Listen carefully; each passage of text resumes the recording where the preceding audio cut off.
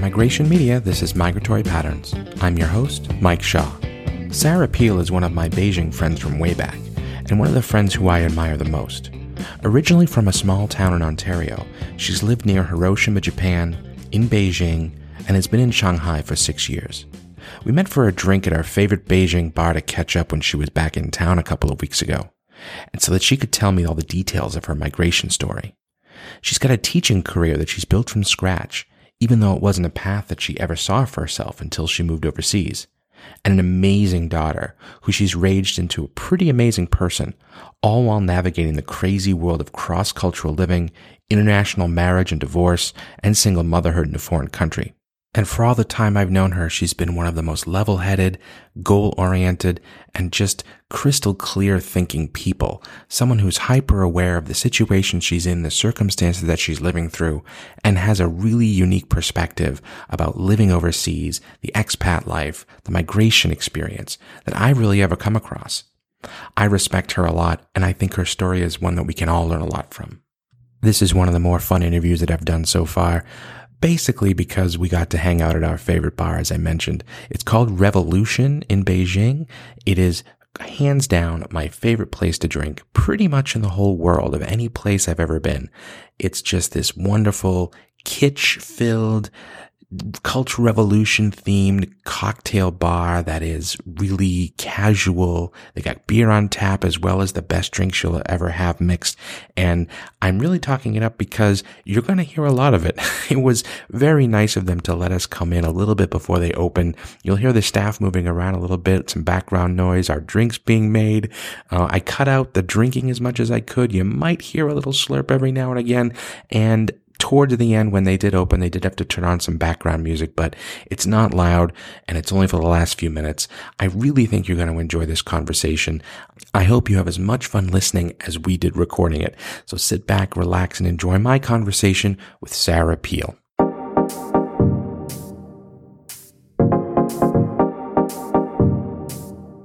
Sarah Peel, welcome to Migratory Patterns. Thank you. Nice to be here. Where is home? That's I think, as is for most people, a kind of complicated question. For me, mostly home is where my family is right now. So for now, that means Shanghai. It's been Shanghai for the last 6 years. Before that was Beijing. We still have a lot of friends and family in the city here, so it's sort of a second home. And so the home I come from is in Lakefield, Ontario, which is a small town in rural Ontario outside of Toronto, a couple hours. So I don't think I have one. I've got a bunch of them. Okay. Bunch of homes. That's good. Everyone is different, which I'm discovering as we go. And, that's really blows me away. So when did you move overseas? So I left right after I graduated from university in 2000. Graduated from Mount Allison University in Sackville, New Brunswick. And New Brunswick? Yes. Oh, so you went out to the Maritimes? I did. I spent 4 years in the Maritimes. Wow. I haven't lived at home in Ontario full-time since I was 18 years old. Yeah. So that's several years now. Yeah. Longer than I lived there. So yeah, I was in the Maritimes for 4 years, but I was a student. So we came and went from there with the academic year. And then when I finished university, I was part of the Japan Exchange and Teaching Program. So the JET program is still run by the Japanese government, and they bring in, I think at its heyday, it was about 6,500 overseas new graduates, some of whom are brought in to work doing translation, and they have Chinese or Japanese language skills when they come in. They come in from lots of different countries around the world. The majority are brought in as English teachers to work as co-teachers with Japanese teachers of English in the public school system. And the goal has always been to modernize the Japanese education system and broaden the experience of students in Japan, especially in smaller rural areas where you wouldn't necessarily have the same access to education, without having to absolutely disrupt the curriculums that they had. So rather than try and convince everyone to get on board with that, they instead gave them the great privilege of having a foreign guest come and work in their schools. And that way, the local schools couldn't say no. Even the more conservative areas, it's quite an honor to have someone provided for, it's paid by the national government. So I spent ultimately, it was about 5.5 years in Japan, but 3 years doing that. 5.5 years in Japan. I didn't realize you were that long in Japan. So I was in Hiroshima Prefecture, which is in the southwest, most well known for its relations to the Second World War and the atomic bombings. Went off there. Some stuff went off and down, and that happened. But I didn't live in Hiroshima City. I lived in a small city called Onomichi, which has a population of about 100,000 people. But in Asia, that's not a big city. That's a town.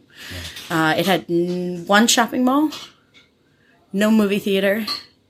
And even at that point in the early 2000s, 65 to 70% of the population was over the age of 50. Yeah. So it was really, it was an interesting place. It was really creative. A town that really survives against all odds in Japan because it's been related to some sort of classic movies were shot there. They have a lot of, a lot of art and community that happens there. But yeah, but you're a small town girl, so I've never lived anywhere as small as where I grew up. Like, the town I grew up was 2,600 people. It's still about 2,600 people. But when you were growing up, I was going somewhere bigger. When you were growing up, were you always thinking, I got to get out of here? Or not get out of here necessarily, but I knew that was always a place I would go back to. Mm-hmm. But it was not ever a place I could see myself living. Now, sort of, I look at it, it's a little bit different. I'm on the other end of my adult life, and I kind of like, okay, in 20 years, where do I want to be? We might end up there, retired. It's a lovely place. There's a lot of things going for it. It's a great place to go in the summer with a family, but it's, I wasn't desperate to get out. You hear about people's stories who are like, all I wanted to do was go to the big city. I'm like, no, it was all right. But even for high school, I left the small town that I grew up in. And I went into Peterborough, and I went to an arts program in a larger high school. My view has always been broader than just where I was from. And so that program that took you to Japan, were you in school for education and that came around and you thought that's cool, or were you looking to go overseas? I mean, how did that work? Absolutely not. So I have a degree. I have an interdisciplinary degree in Canadian studies with a minor in history. That's almost like a philosophy degree. It's almost as useful, but more people know what philosophy is. Yeah. And I've never worked at home as an adult, even with that as my background. Okay, we're going to take a time out here and get our beverages. Wow. Thank you very much. Yeah. Okay, so you have this interdisciplinary Canadian studies degree. I do, and how does Japan come on the radar? This program is there, and you're like, let's do that. Why not? Well, I learned about Canada, so clearly being in Japan is where I want to be. Part of this program is sharing where you're from with wherever you go. So there is that sort of connection there. So it makes a little more sense than it seems like on paper. The other thing was that you got to remember, in 1999 was not a great time to be graduating. 2000, not a great time to be graduating from university. Unless you could spell internet. But even then, it was getting unless tough. You could code internet, and even then, that tech bubble was on its way down. It was clear it was going out.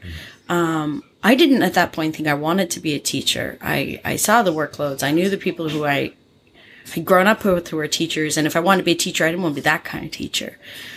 So it actually was something my mom had heard about through somebody else. She was like, "Have you heard about this? Somebody sent this to me. You should look this up." So I did look at their website, which I don't think has changed much, frankly. It's still pretty rudimentary. It is apply to this. You apply through the embassy in Toronto.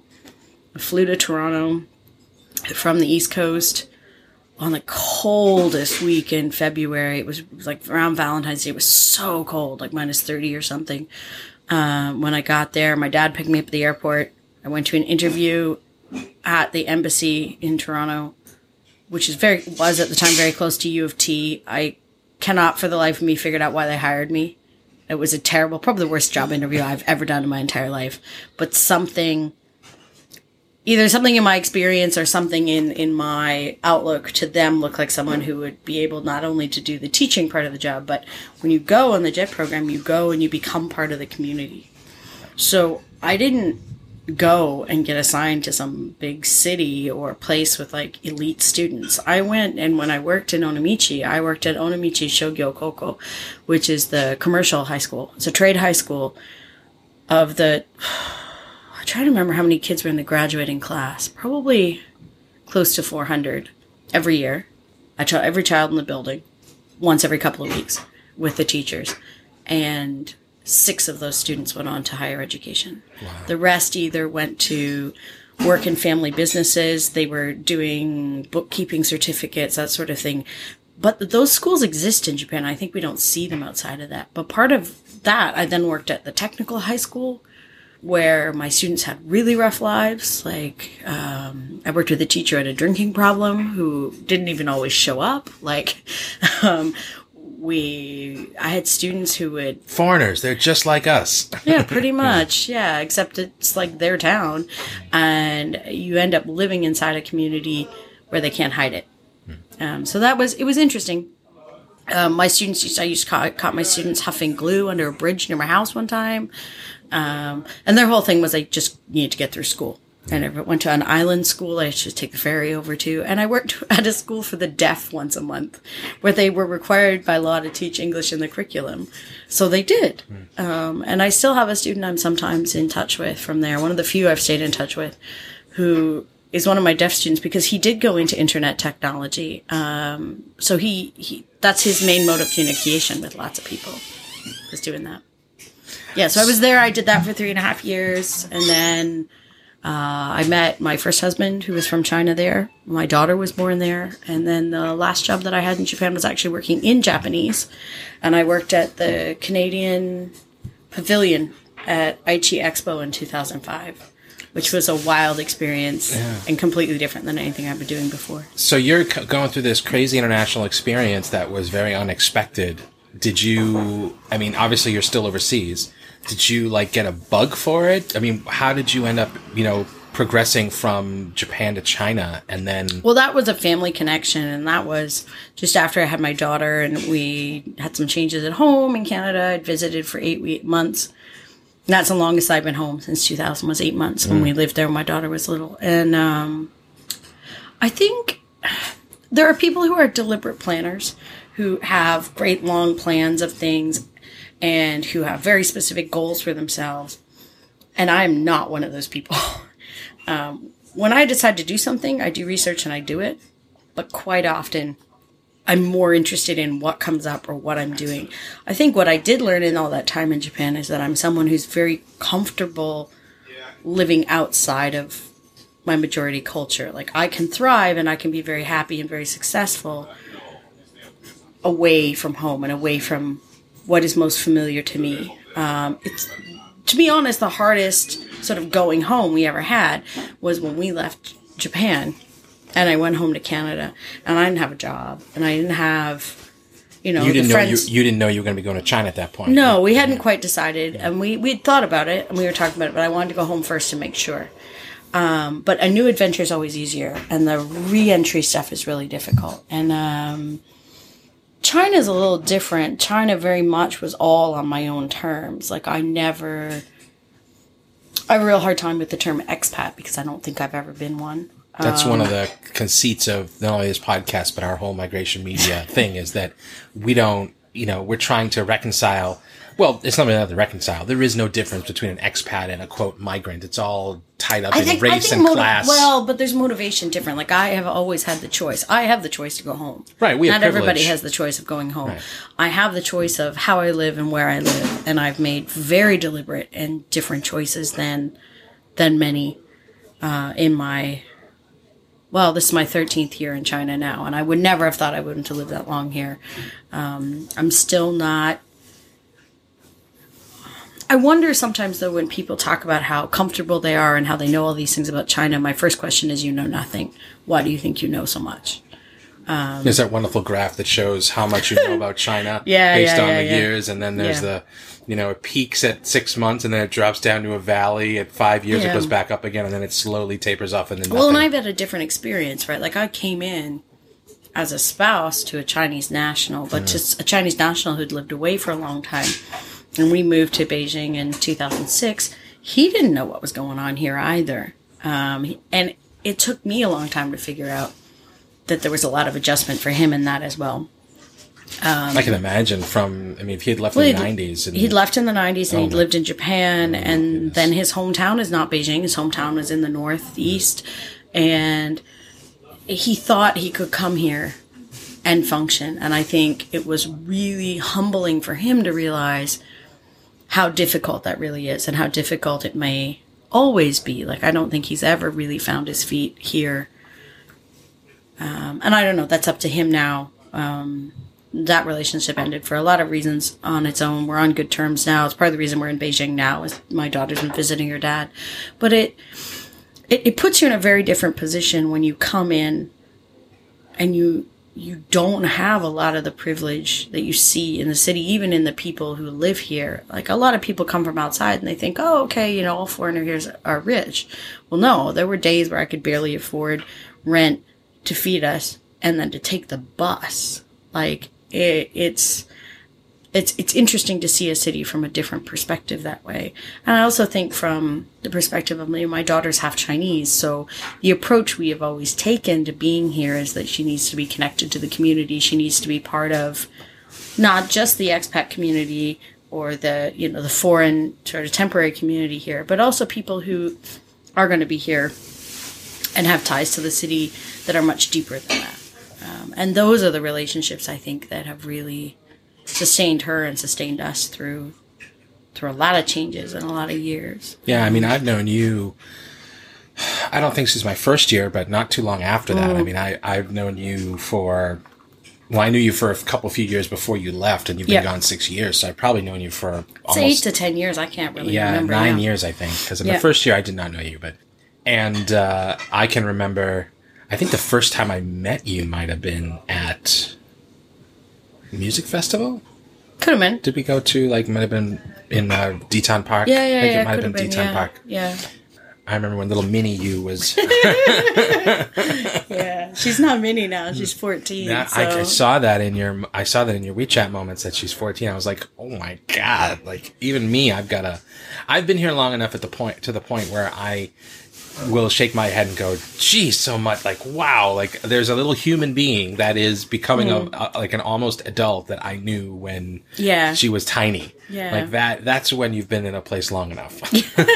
Well, and that's been part of the motivation for staying. It's always been that she didn't choose this life. She didn't choose to have family from her. two. Yeah, I'm a tyrant. Not really, but no, but the principle has always been she needs to be able to speak Chinese. She needs to be able to function comfortably between both cultures and then make choices for herself when she's old enough to do that. For us, that meant her going to Chinese school. And a lot of that came from me. I think her dad probably would have... He just assumed that she would probably go to school in English, especially after, you know, our marriage ended. And well, from the Chinese perspective, that's what you would do. Exactly. Yeah. But then she wasn't getting Chinese from anywhere else. But that's not a choice she made. None of these are choices she made. That said, I'm not running my whole life for her. Like, we moved to Shanghai 6 years ago for me. And that actually, long-term, has been a really good career move for me, beyond the personal reasons for why we went. But I got a job in an international school. Could I have done that here? Maybe. But there were more options and someone daft enough to hire me there. So that's what I've done down there. And that's been good for all of us. And there's you hear about a lot of rivalry between Beijing and Shanghai, but they're really just very different cities with very different approaches and experiences. Like, Beijing is really rough around the edges. It's still a place where there's a lot of divide between people who have all the money and all the power and then everybody else. And as a seat of government, you know, you feel that tension here. You feel the way things change here. You know, when I first came to Beijing, in 2006, it felt like anything was possible here. And for a certain extent, it was. It doesn't quite feel that way anymore. No, it doesn't. It doesn't. It feels more different. Barriers, yeah. Well, and there's still plenty of opportunity, but it's all within a. You kind of have very clear boundaries now around everything. Well, there was always a way to do anything. It's for some people that worked out a lot better than others. Like some of the stories people tell about Beijing are hysterical, but also shocking. The things people got away with or thought they could get away with. Whereas there's something to be said. There's a lot of good here too. When I came here, there were 3 subway lines. Mm-hmm. I don't know how many there are now. We got a map when we got here because I was like, I don't know where this is. Oh my god! Like opening line 10 and line 5 was a big deal right before the Olympics, and then I kind of lost track. Whereas in Shanghai, it sort of feels like everything works, and there's much more of an international feel to the city. It's a lot laid back. I mean, you can still find pockets of whatever you need. I'm going to say 2 things. Number 1, you're the rare Beijing trader who is still on good terms because you come back and you... Trader? Trader, Ooh, yeah. Those are fighting words. Yeah, because you'll move to Shanghai and you like it there.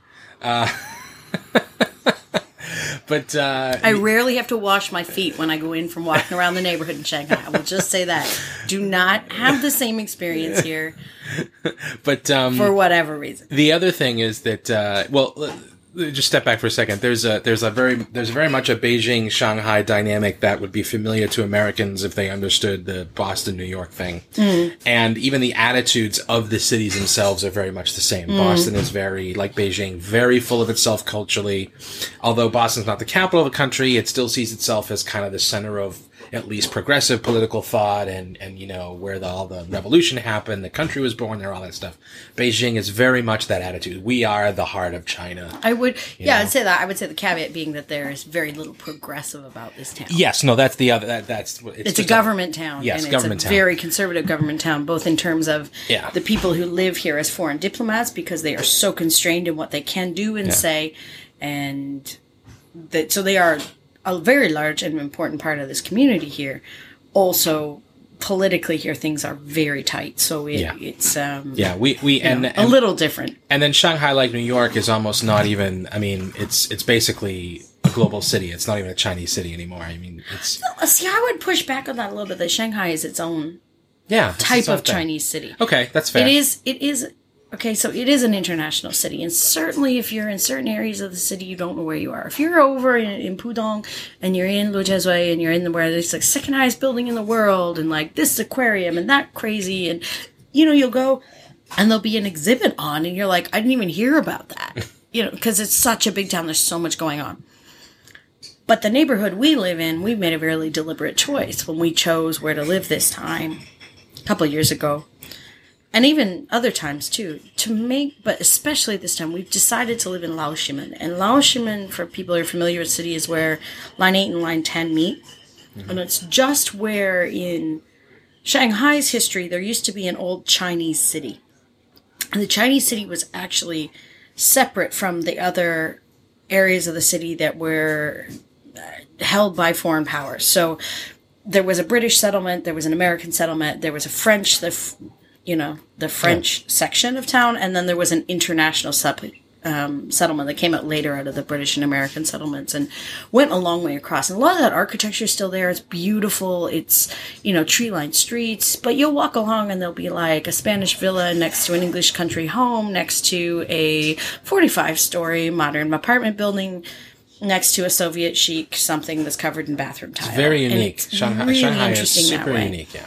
The area of the city we live in has less of that than most areas because it was the quote-unquote Chinese city.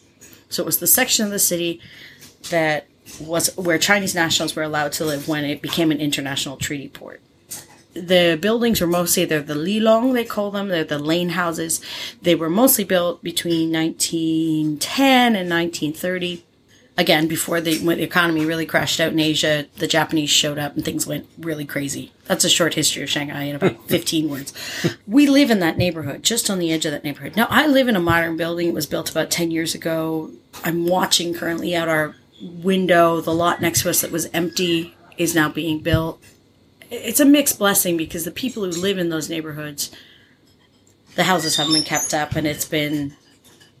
it's a tough place to live, but at the same time, it's a neighborhood where we go out in the street and you can still buy lunch for 5 kwai if you want to. You can get a bowl of noodles, or 10. I mean, in Shanghai, we spend money. We're big into spending money. We're very good at it. Everything's expensive.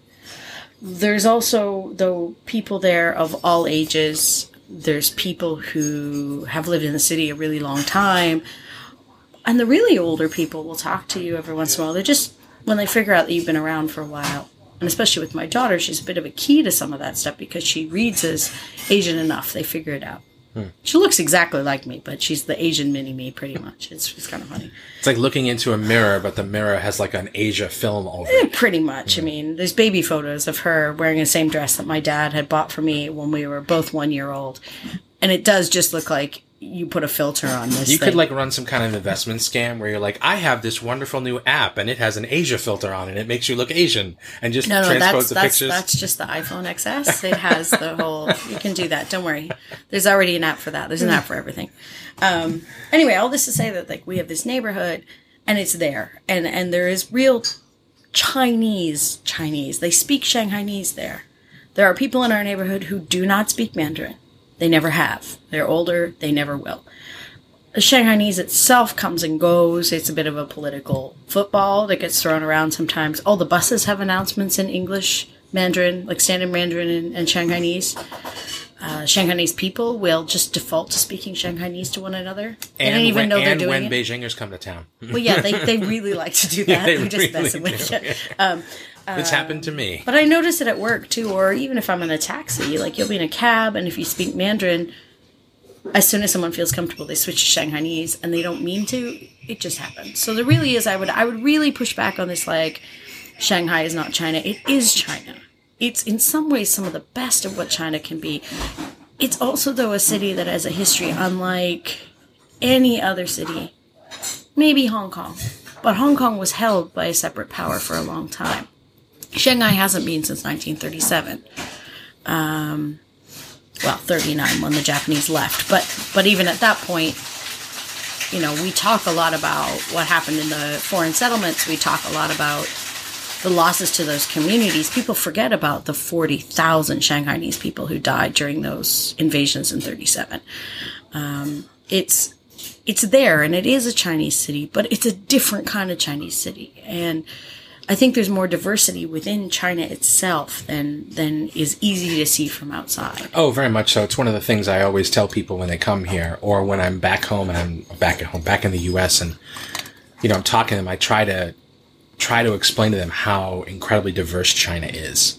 You know, there's 50-something ethnicities. There's, you know, 30-something different unique cuisines. Well, actually, there's one for every ethnicity, but, you know, a couple of super cuisines, whatever. Yep. But, you know, it's just, it's crazy. And, you know, what's fun for me about living here is that we get to kind of marinate in all of this, yet still be outside of it. But your perspective is interesting to me because you're marinating in it while you're also watching your daughter marinate in it, and she's actively a part of it. You know what I mean? So what were the concerns that you had? Like when you had your daughter and you moved here, did you have all these kind of ground rules and did you have your vision laid out ahead of time, or is this something you kind of figured out as you went along? I think I'm someone who figures things out as I go along, but I have some sort of guiding ideas that have always guided what we've done and what I do. And it's reflected in what I do professionally now, but it's, one was that my daughter being bilingual was not optional. That was going to happen. The best way to do that, along with a lot of other reasons, financial, like trying to raise a family in Canada is not cheap. It's not always cheap here either. Don't kid yourself, but it's more manageable, especially when they're very young. I also think that there's an importance of having languages when you're younger. I learned Japanese in my 20s. I've learned Chinese informally for the most part, mostly in my 30s. At this point, I have put my foot down and said we are not living somewhere that doesn't at least use Roman letters if we ever move again, because I'm done. And I'm done with being places where my being there is contingent on employment. You know, I've always worked, and I've always, I had a spouse visa when I first moved here, but for the last 9 years, I've been here on my own terms. I have my own visa. I provide the visa for my daughter. She's not here as the child of a Chinese national, because you can't do that and go to school. There are really weird rules that make it difficult. Oh, to international school? Or? To any school. You can't register for grade 1 unless you have a residence permit for that city. And her father doesn't have you cannot get a hukou. resident permit here. Yeah. She could live in Dongbei, up in Jilin, where they're from. Yeah. There wouldn't be a school that you would want her to go to there. That said, I've also been very confident and conscious of the fact that children are capable of much more than we ever give them credit for. And that by having English at home, as long as you keep it going. Like, I'm not big into tutoring. Yeah, I'm a teacher. But we never did phonics at home. We would read books together. We did a lot of really normal kid things, quote-unquote normal children things. When she did activities on weekends and things, those were in English for the most part.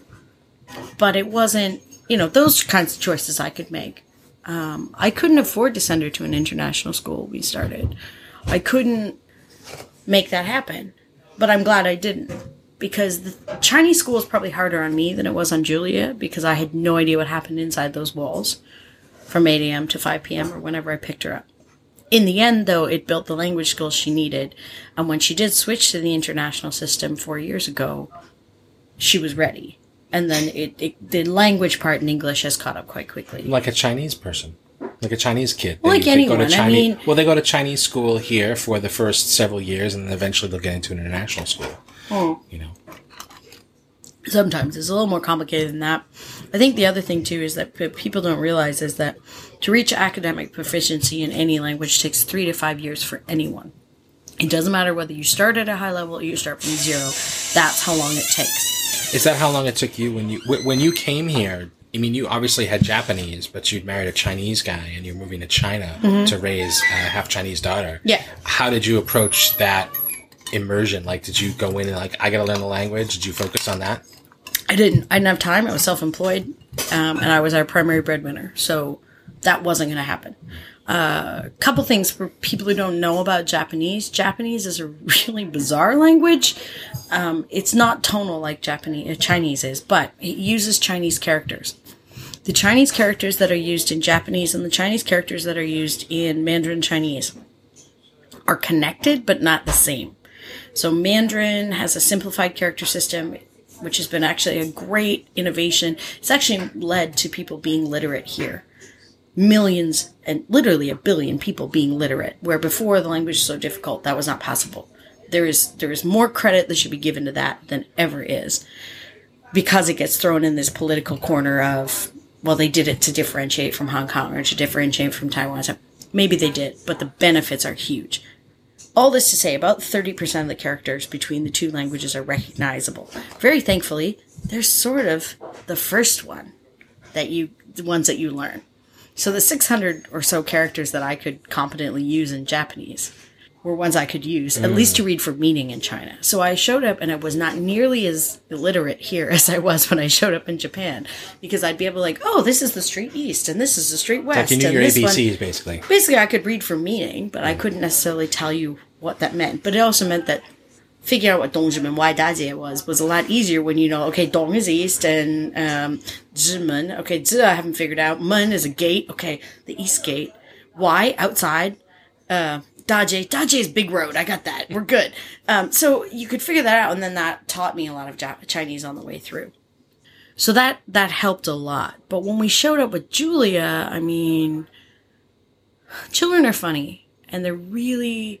I know, you far put food more in their intelligent. mouths and it comes out their backside. That's not funny. That's biology. That's just what happens. That's required, actually. Those are like Maslow's hierarchy of needs. That's like way at the bottom there. Food, shelter, right there. But when you come with a child who's bilingual, it's very funny. My daughter was 1 when she moved to Canada, and she was almost 20 months when we moved here. And when she first moved to Canada, even though she had spoken in English a bit at home, and when we were first in Canada, she spoke nothing but Chinese, and it was her personal protest. That was it. Like, I understand what you're saying, but I'm not. I don't know what's going on here. Because it had been her Chinese grandma and her dad and I in Japan, so there was English and Chinese at home.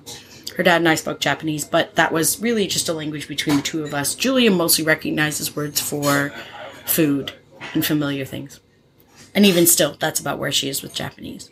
And then when we moved here, we just kept going with that. We did a lot in English. But when she moved to China from Canada after being there for 8 months, she refused to speak Chinese for 3 months. She wasn't 2 yet, but she could make those protests. She was just like, I don't understand what's happening around me. This doesn't make any sense. But what I know is I can do this. Right. So even with her dad, she would speak English to him.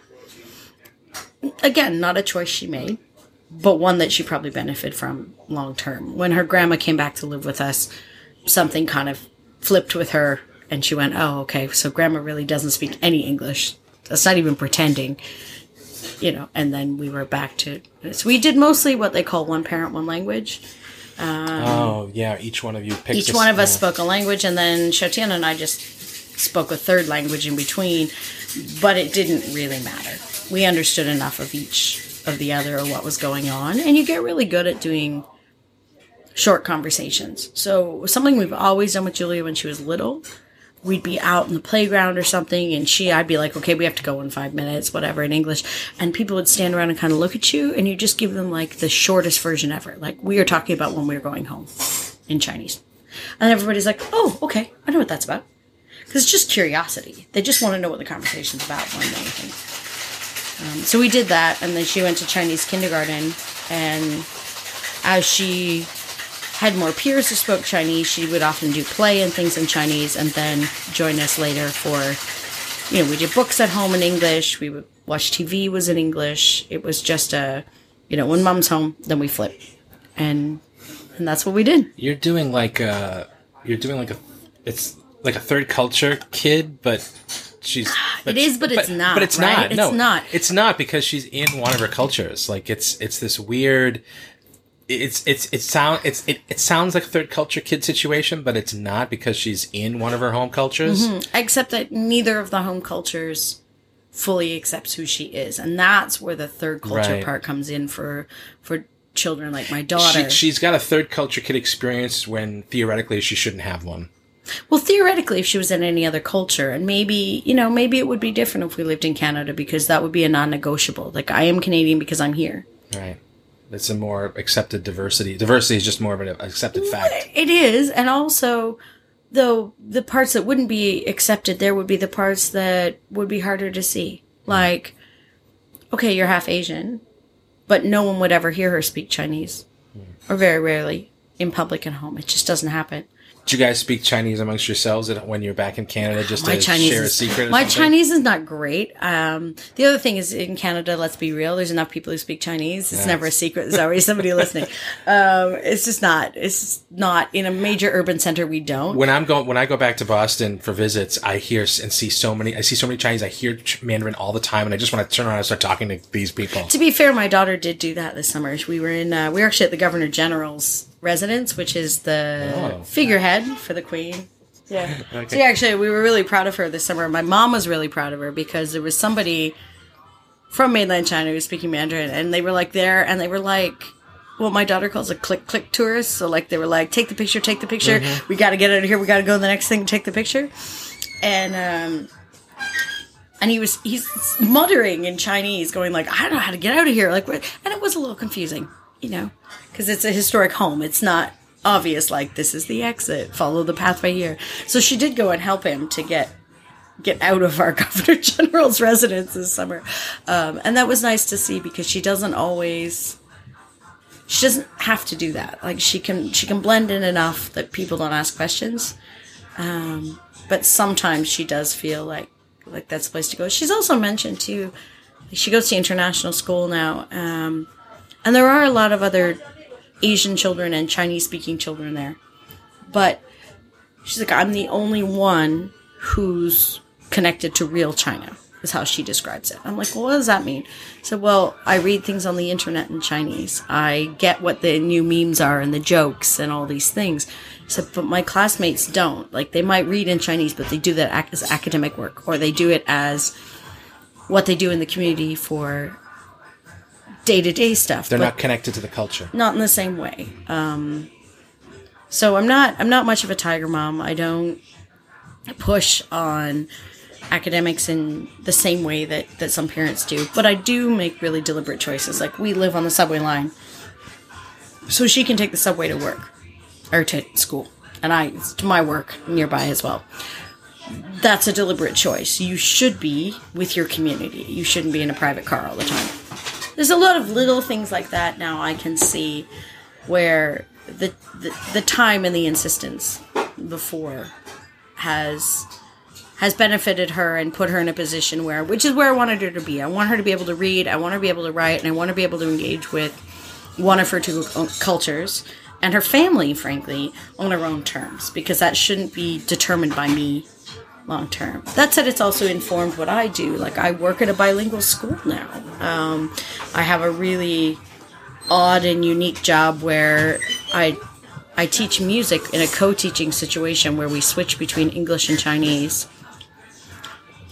all day long. So we do a song about spiders in English, we do a song about spiders in Chinese, and it's really mixed and different, but quite effective. And what we're finding in the building is that the children just go with us because they're having a bilingual experience too.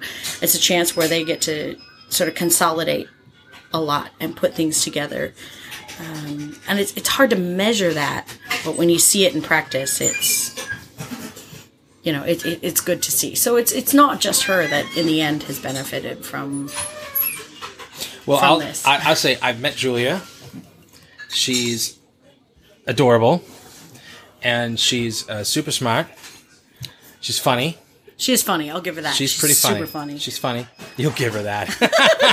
I'm her mom, right? I'll give her that. She's there's funny. A whole different podcast to be done on parenting teenagers that I need to listen to. So if you can find an expert. I didn't want to get into is she at the I hate you phase yet? But I'm sure. No, we're not that bad. I mean, the thing is too, when you grow up and you move, and when home becomes who the people are in your home, then you're much closer with them. Like, I think Julia and I are much closer than my mom and I have ever been. You're also kind of going through this bicultural experience together. It's not optional, right? Yeah.